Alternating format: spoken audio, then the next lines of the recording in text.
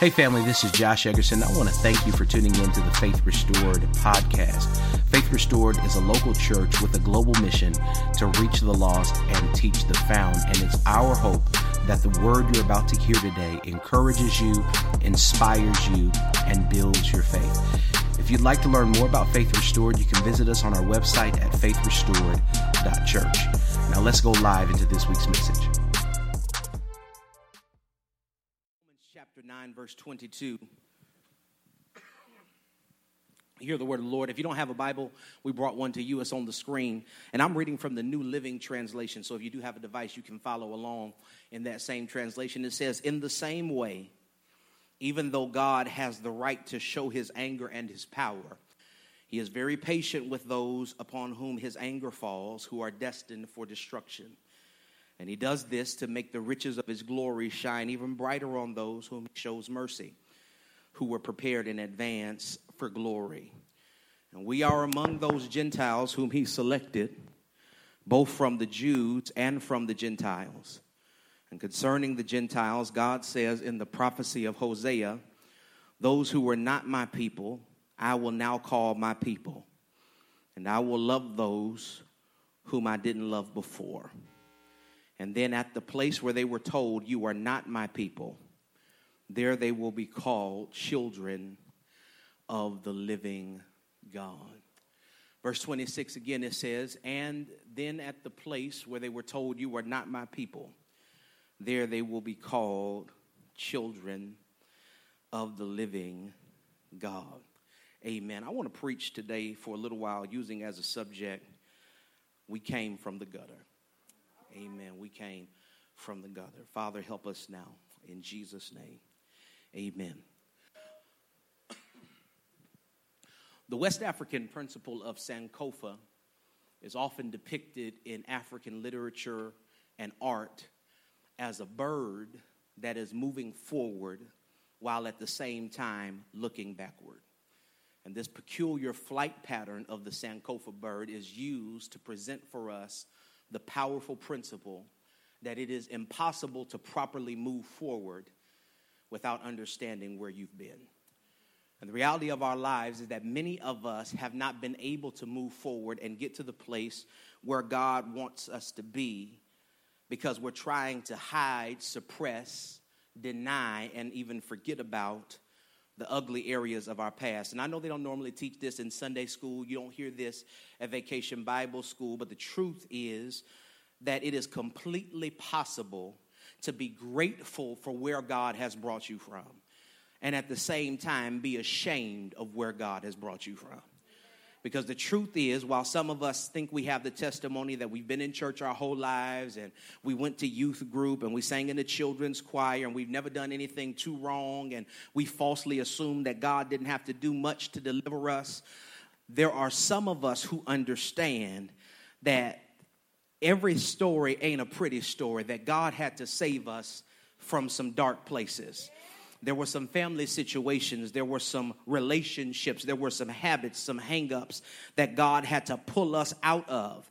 And although we are grateful to be out, we don't like to be reminded of the place that God had to rescue us from. And I don't know if there's anybody here who can testify with me, but have you ever been haunted by what God had to pull you out of? You know that you're out. You know that you're free. You know you've been delivered. Things you used to do, you don't do anymore. People you used to talk to, you've cut them off. You've walked away from some habits and some situations, but you don't like for people to bring them up because it's a little embarrassing when you think of all of the things that God had to save you from. And what do you do when you're grateful to God and you are ashamed at the same time? How do you handle it when you give God praise?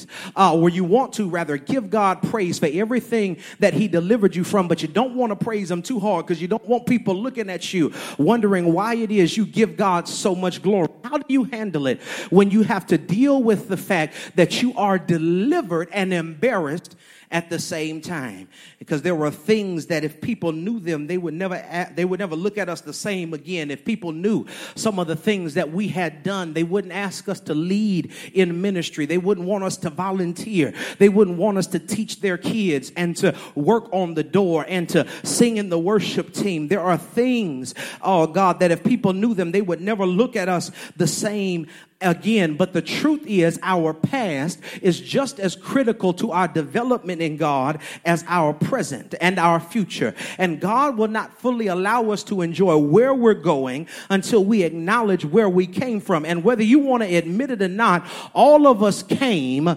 from the gutter. God help me. The gutter is the low place. It's the dirty place. It's the place where people with issues and pain live. The gutter is where we throw people when they don't fit into our religious circles and with our church cliques. The gutter is where we did our dirt, where we drank and we smoked and we slept around and we lied and we cheated and we stole. The gutter is where our family issues and our jacked up marriages are. The gutter is where you met your baby's mama and your baby daddy and your ex that you wish you could forget about. And whether or not you want to admit it, the truth for all of us is that we all came from the gutter. But even though we came from the gutter and we all have low places and dark places that we wish we could hide and things that we think would disqualify us if people found out about them, in spite of the gutters that we come from, the beauty of our lives is that God chooses his own family members. And when God chooses, he doesn't choose from the churchy cream of the crop, and he doesn't pick perfect people. But instead, when God chooses his family, God gathers his family from the gutter. God help me. I know that you thought you had to hide where you came from, because we often want to believe that there is something in us or that there has to be something about us that compels God to choose us. But in order to understand the full beauty of the gospel, we have to embrace the reality that there is nothing about us that would make God want to choose us. And yet he did it anyway. God help me. God looked at us in the gutter and saw that there was no reason for him to have compassion on us, but he got us out of the gutter anyway. God help me. I know it's early, but help me preach. Look at somebody and say, I know I don't deserve it, but he did it anyway. God help me. That's the wrong person, because the right person would have tore that row up right next to you if you thought about the fact that you didn't deserve to be delivered. You didn't deserve God. You were nasty. You were messy. You were crazy. You were filthy. You were trifling. You were uncommitted. God shouldn't have did it for you, but he did it anyway. God help me. And this is the lesson, beloved. I got to move. This is the lesson that Paul is teaching the Roman church in our text. Paul is writing them to let them know that they, although not originally a part of the people of God, have been grafted into God's family tree. That they were a wicked and irreverent people who were destined to be destroyed by God. But because of God's mercy, instead of destroying them, God reached down into the gutter and made them a part of his family. And if we're going to be the kind of church that welcomes people regardless of their struggles and their pain, and if we're going to be the hands and feet of Jesus getting people out of the gutter, then we've got to come to grips with the reality that no matter who we think we are, all of us came from the gutter. God help me. I don't care if you churchy, if you know all the church lingo, if you know all of the worship songs. I don't care who you think you are. You came from the gutter, and your gutter ain't no cleaner than the person that didn't grow up in church. God help me. I want to help somebody that thinks that because you didn't do what other people did, that it didn't just take as much blood to save you as it took the person on the side of the road. God said everybody is responsible for the death of Jesus Christ, for all have sinned and fallen short of the glory of God. Everybody came from the gutter. But instead of being ashamed of the gutter, we have to be a people that learns how to rejoice, because when God gathers his family, he gathers his family from the gutter. Y'all ain't got it yet. God, when he goes looking for people to put in his family, he don't go to Sunday school looking for family members. He don't go to convocation looking for family members. He don't go to conferences looking for family members, but God goes to the gutter. God goes to the whorehouse and the crack house.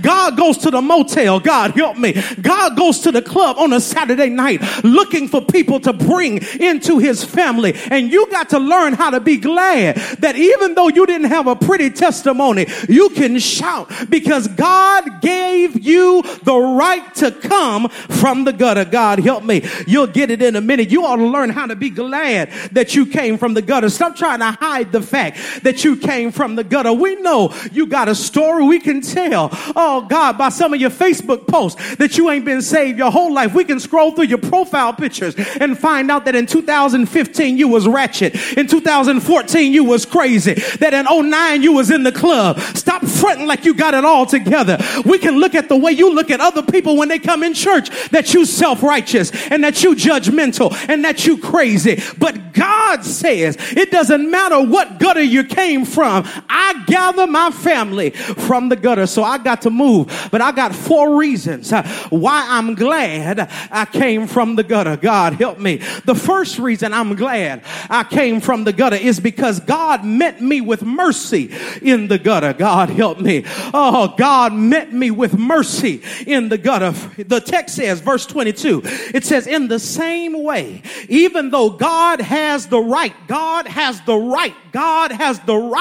to show his anger and his power. He is very patient with those on whom his anger falls, who are destined for destruction. The Bible tells us that because of our sins, God had the right to show off his anger and his power by pouring out his wrath on us when we were in the gutter. But instead of sending his wrath, God met us mercy. God help me. And is there anybody here who is glad that when God should have sent punishment to us, oh God, he met us with mercy? God help me. Some of y'all need to be glad that when you should have had a date with wrath, mercy showed up instead. God help me. Oh God, has anybody ever had a testimony that God met you with mercy? Oh God, you slept with the wrong people and went to the doctor for a checkup, but God met you with mercy. God help me. You didn't study like you should have in undergrad, but you showed up to finals and God met you with mercy. You went to a job interview unprepared, lied a little bit on your resume, and you should have got thrown out of the interview, but God met you with mercy. You were in college. Financial aid looked like it wasn't going to come through. You thought they was going to have to send you home at the end of the semester, but you walked to the administrator's office. You went to the financial aid office and God met you with mercy. Is there anybody here, God, I feel like preaching, who's glad that God met you with mercy? As a matter of fact, the truth of our lives and our testimony is we are here right now because God met us with mercy. I know you thought you got yourself dressed and brought yourself to church and you carried yourself and your children here. But the reality of your life is the only reason why you're seated and sane in the sanctuary is because God met you with mercy. Oh God, every time you open your eyes in the morning, God met you with mercy. Oh God, I used to get irritated. My son has a crazy habit. About 2 o'clock, 2:30, 3 o'clock every morning, my son will get up out of his bed with his blankets and he'll wake me up and climb into my bed. And I used to get irritated about it, Candace, until I remembered that just 3 years ago, God help me, I had a heart condition and I was afraid to fall asleep because they told me that because of cardiac arrest, I could die in my sleep. And so every time my son comes to the side of the bed and taps me and said, Daddy, I want to get in Daddy's bed. Instead of getting irritated, I pick him up and put him in the bed because it's a reminder every time I open my eyes that God met me with mercy. And is there anybody here who can say that's my testimony? God met me with mercy in the gutter. But how does Paul say that God showed us mercy? Verse 22, Paul says that God was very patient with us. The text is telling us that because of our sin, not only did we deserve to be punished, but we deserve to be punished immediately. But instead of rushing to give us the destruction that we desperately deserved, God gave us time to wake up and respond to his love. We didn't deserve more time. We didn't earn more time because of good behavior. God should have wiped us out, but because of his mercy, the Bible says that God is very patient with us. God help me. And is there anybody here who is grateful that when time should have run out on you, God was patient with you? Okay, some of y'all tripping. God says, I should have came to get you, but instead, thank you, Travis Green, I waited for you. Oh God, he didn't wait to send the solution for salvation, because the Bible says the lamb was slain before the foundation of the world. God initiated salvation, but he waited for you to wake up and realize that salvation had been provided. God help me. Oh God, you knew better. You knew that you shouldn't have done what you were doing. You know you shouldn't have slept with who you slept with and did what you did and drank what you drank and went where you went. But you need to thank God that he was patient with you. God help me. When you were acting ugly and cussing folk out in traffic, he was patient with you. When you were talking crazy and doing stupid stuff on social media, he was patient with you. God, when you were drinking and smoking, he was patient with you. Oh God, when you came to church with a bad attitude, thinking that you were doing God a favor, saying crazy stuff like at least I show up, he was patient with you. When you were stingy with that check that the Lord made a way for you to get and you didn't tithe, God didn't let your money fall out through your pocket holes. God said, I'm patient with you. God was patient, but check this out. The Bible doesn't say that God was patient with just any kind of a person. But the Bible says that God was patient with those who were destined, the NASB says, prepared for destruction. Now, many have taken this to mean that it is God himself who prepares or predestines people for destruction. But I'm not trying to make that argument, but that's not what this particular text is talking about. Because the grammatical structure of this particular text suggests that it is not God, but rather people who have prepared themselves for destruction by rejecting the love of God. It's teaching us that by ignoring God and choosing to stay in the gutter, we choose destruction for ourselves. But this shouts me. Can I tell you why this shouts me? Because it tells me that God's sovereignty is not subject to my poor decisions. God, help me. Oh, God, that I can ignore the love of God as much as I want to and be on my way to a burning hell. But God has the power to override my ignorance. God, help me. Oh, God, you will destine yourself for destruction. You won't be thinking about God. Is there anybody here who can say that's your testimony? You wasn't studying God. You wasn't thinking about him. You thought that you were cool. You didn't need him. But somehow or another, he came and arrested you.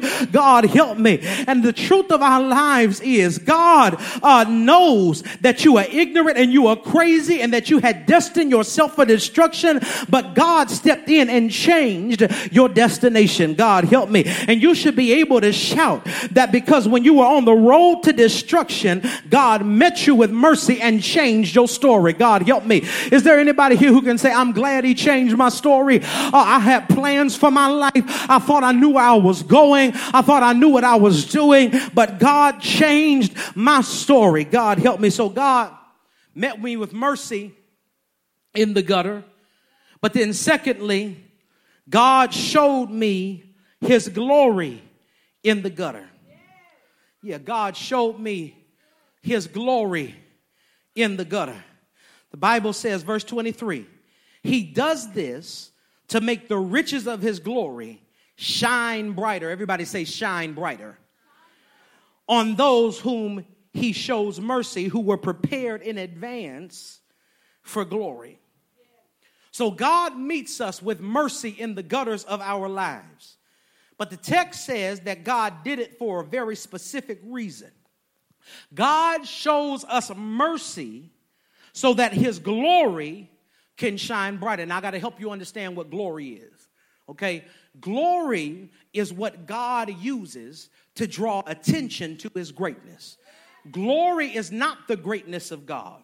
But glory is like shellac on your nails or like turtle wax on your car. It brings out the glory that's already there. For instance, me and my wife were looking at a car the other day. We weren't shopping for. We had a restaurant. The car was outside. I don't want y'all to think I'm tripping. But the car was outside, and we looked outside, and we saw it was a nice car. It was shining. It looked like it had just got freshly detailed. Now, the beauty is, the beauty was not in the wax that they used to detail the car. The beauty was already there. But the wax is what they used to show the details on the car. You understand what I'm saying? So glory is what God uses to cause you to see how great he really is. So when the Bible says that God saves us in spite of how bad we are, he's doing it so that he can draw attention to how great he is. God saves us when we're in the gutter. Hear me now. For the same reason a bodybuilder before competition oils up his body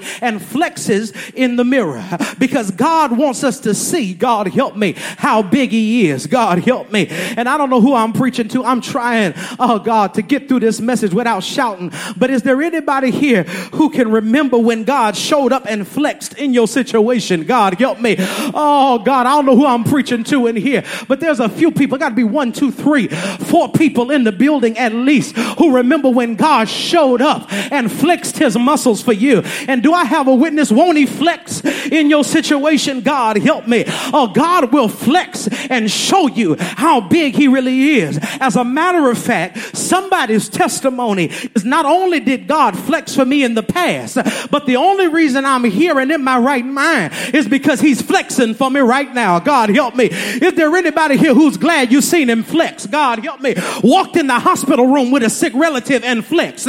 Looked at your credit report when you was looking for a house that you weren't qualified for, and he flexed. Went to the job that you were interviewing for that you weren't qualified for, and flexed. When you were hollering at your wife and you knew you didn't have the game to pull her, he showed up and flexed. Is there anybody here who's glad that God will flex in your situation? So there is a connection, beloved, between God's glory and our praise. Meaning that the greater the revelation to you of God's glory, the greater your praise should be. That's why we can't trip when we look around. Aaron, when you lead in worship, when you up here, you can't trip at people's response. Because you got to understand that maybe they don't have as great of a revelation of his glory as you do. But some of us, when we think about where God had to pull us from, God help me. When we think about how God flexed in our situation, God help me, we have no choice. We can't contain it. We got to praise him. God help me. Grandmama said it this way: when I think of the goodness of Jesus and all he's done for me, my soul cries out, hallelujah. I thank God, oh God, for praising me. And I know you might find yourself sitting on the wrong row one week. And I want you to know that we are a courteous church. We're a church for everybody. That's why one of our mottos is welcome home. So every now and then you might have to look at the person next to you and give them a disclaimer. Tell them, excuse me. I know you think I'm tripping right now. But I promise you I'm not crazy. I'm just thinking about the last time I seen him flex. God help me. Oh God, is there anybody here who can say, I'm thinking about the last time I seen him flex? God help me. God flexed on your way to church this morning. The devil tried to catch you up. He tried to catch you up last night. He tried to catch you up this week. But God hit you with the flex. God help me. And allowed you to see his glory. Is there anybody here who's glad he's flexing for you? God help me. And I just want to declare prophetically in the building that when you leave out of here, the devil is going to try you. He's going to work your nerves. He's going to come against you. He's going to try to test you and make you damage your testimony. But God said, I'm going to flex for you this week. I'm going to show your situation how big I really am. God met me with mercy in the gutter. God showed me his glory in the gutter. But I'm glad I came from the gutter number 3, because God taught me that his love is greater than the gutter. God help me. Verse 24 and 25, it says, and we are among those whom he selected both from the Jews and the Gentiles. Concerning the Gentiles, God says, through the prophecy of Hosea, those who are not my people, I will now call my people, and I will love whom I did not love before. God help me. I need y'all to understand this today. The gutter is the place where the leftovers live. It is the place of shame. It is the home of the unqualified. Oh God. And God had no reason to reach down into a place like that. But God reaches into the gutter because he wants us to know, pay attention, that the love of God for you is greater than the gutter that you come from. God help me. Y'all missed that. Let me run it back.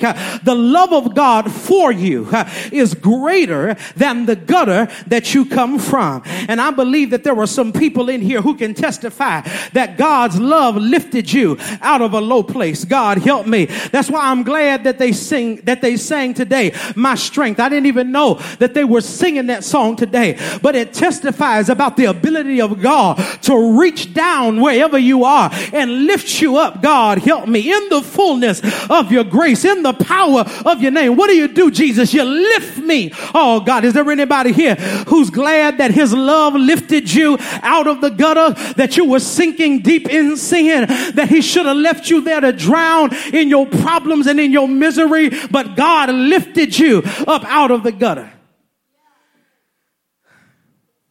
It was love that caused God to lift us out of the gutter.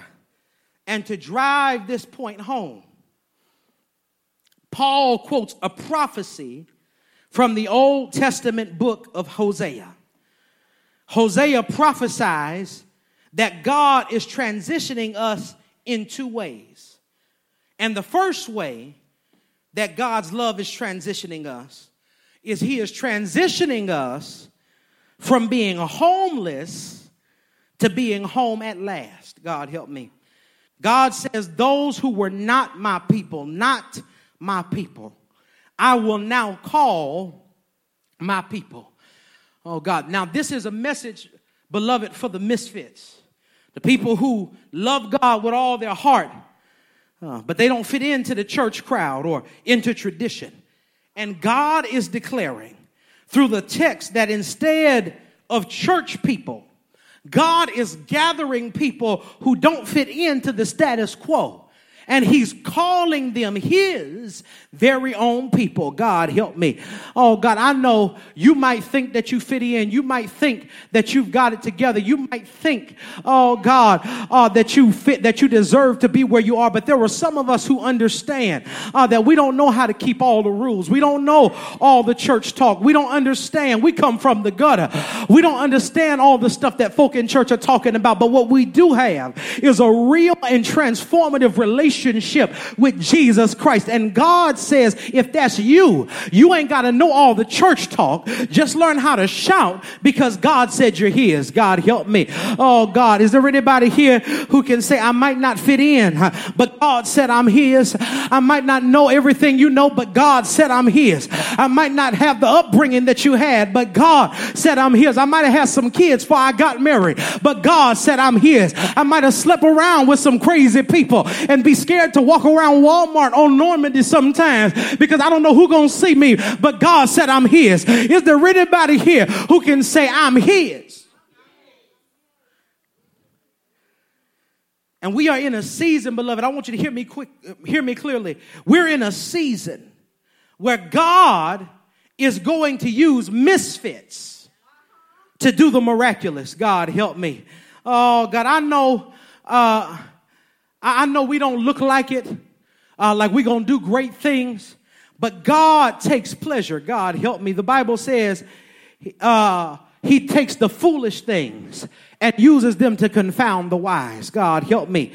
He takes the things that don't make any sense and he uses them to blow people's mind. So when you're looking around wondering how God is going to do it, God said, this is the season where I'm using misfits. God help me. And I don't know who I'm preaching to, but God says you're going to do some mighty things and people are going to look at you because you're unqualified. You ain't got the degree for it. You don't have the pedigree for it. You don't have the upbringing forward, but you're going to do mighty things. And the reason why God is going to use misfits is because when you come out, if you think you had the right family tree, you'll take credit for it yourself. If you think your daddy gave it to you, you'll give credit to your daddy. But God says, I'm using people who shouldn't be used, who are unqualified, so that when it happens, they can say nobody could do it but God. God help me. Is there anybody here who can say that's my testimony already? I don't deserve to be where I am. And when I look back over the history of my life, my testimony is only God could do it. God help me. Who in here is in the building can say that's your testimony? Only God could do it.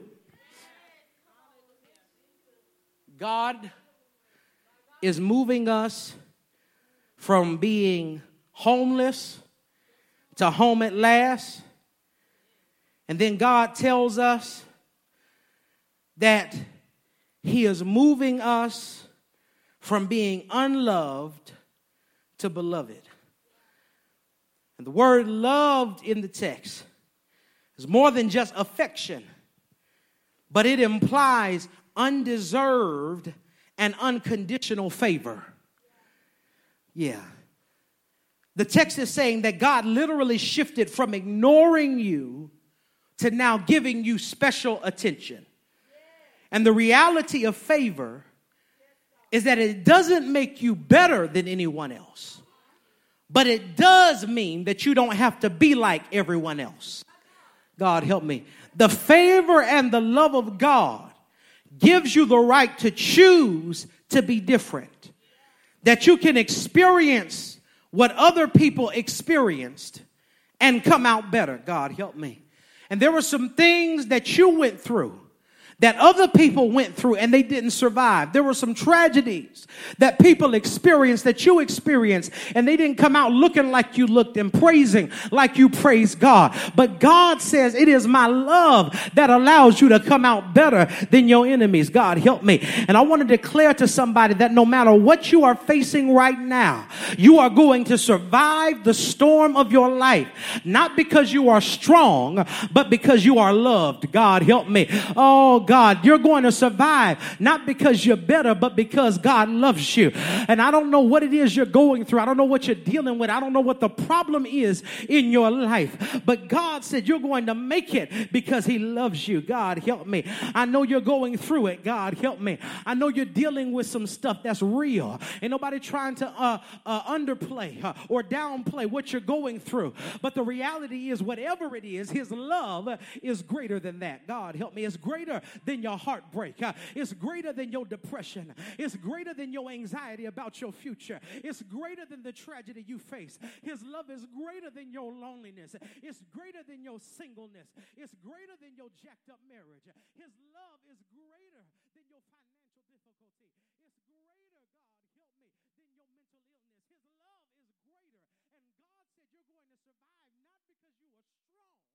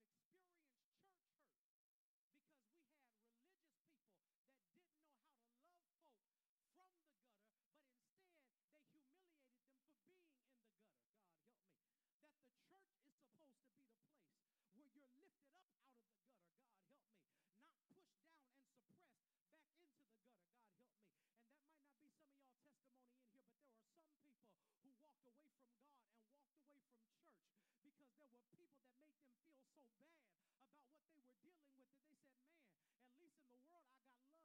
At least in the world I don't have judgment. At least in the club ain't nobody talking about me to my face. These folk are mean to me and I don't want to be here. They make me feel like an outsider.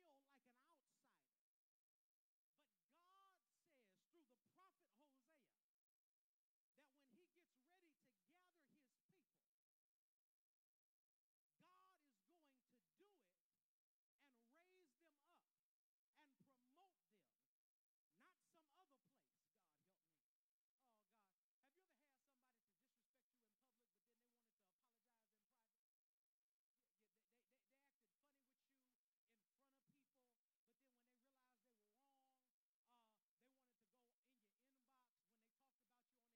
other place.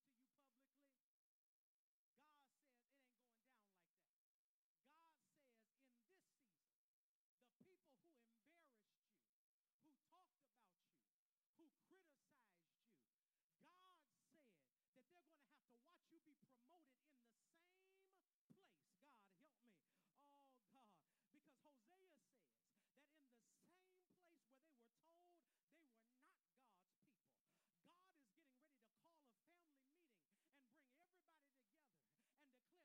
me. Oh, God. Have you ever had somebody to disrespect you in public, but then they wanted to apologize in private?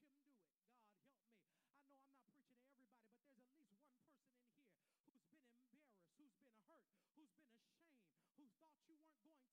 When they fronted on you in a meeting at work, they want to try to shoot you an email when they were talking crazy to you publicly. God says it ain't going down like that. God says in this season, the people who embarrassed you, who talked about you, who criticized you, God said that they're going to have to watch you be promoted in the same place. God, help me. Oh, God. Because Hosea says that in the same place where they were told they were not God's people, God is getting ready to call a family meeting and bring everybody together and declare that we too are his children. And he's going to make the people who counted us out watch him do it.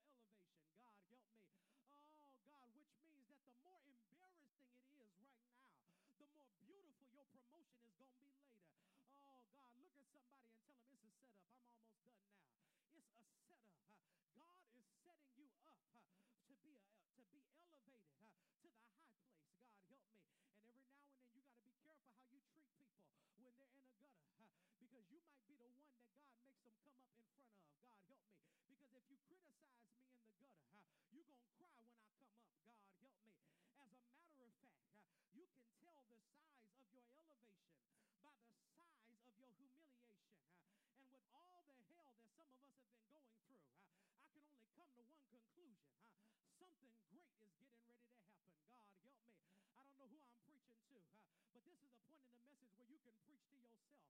God, help me. Oh, God, which means that the more embarrassing it is right now, the more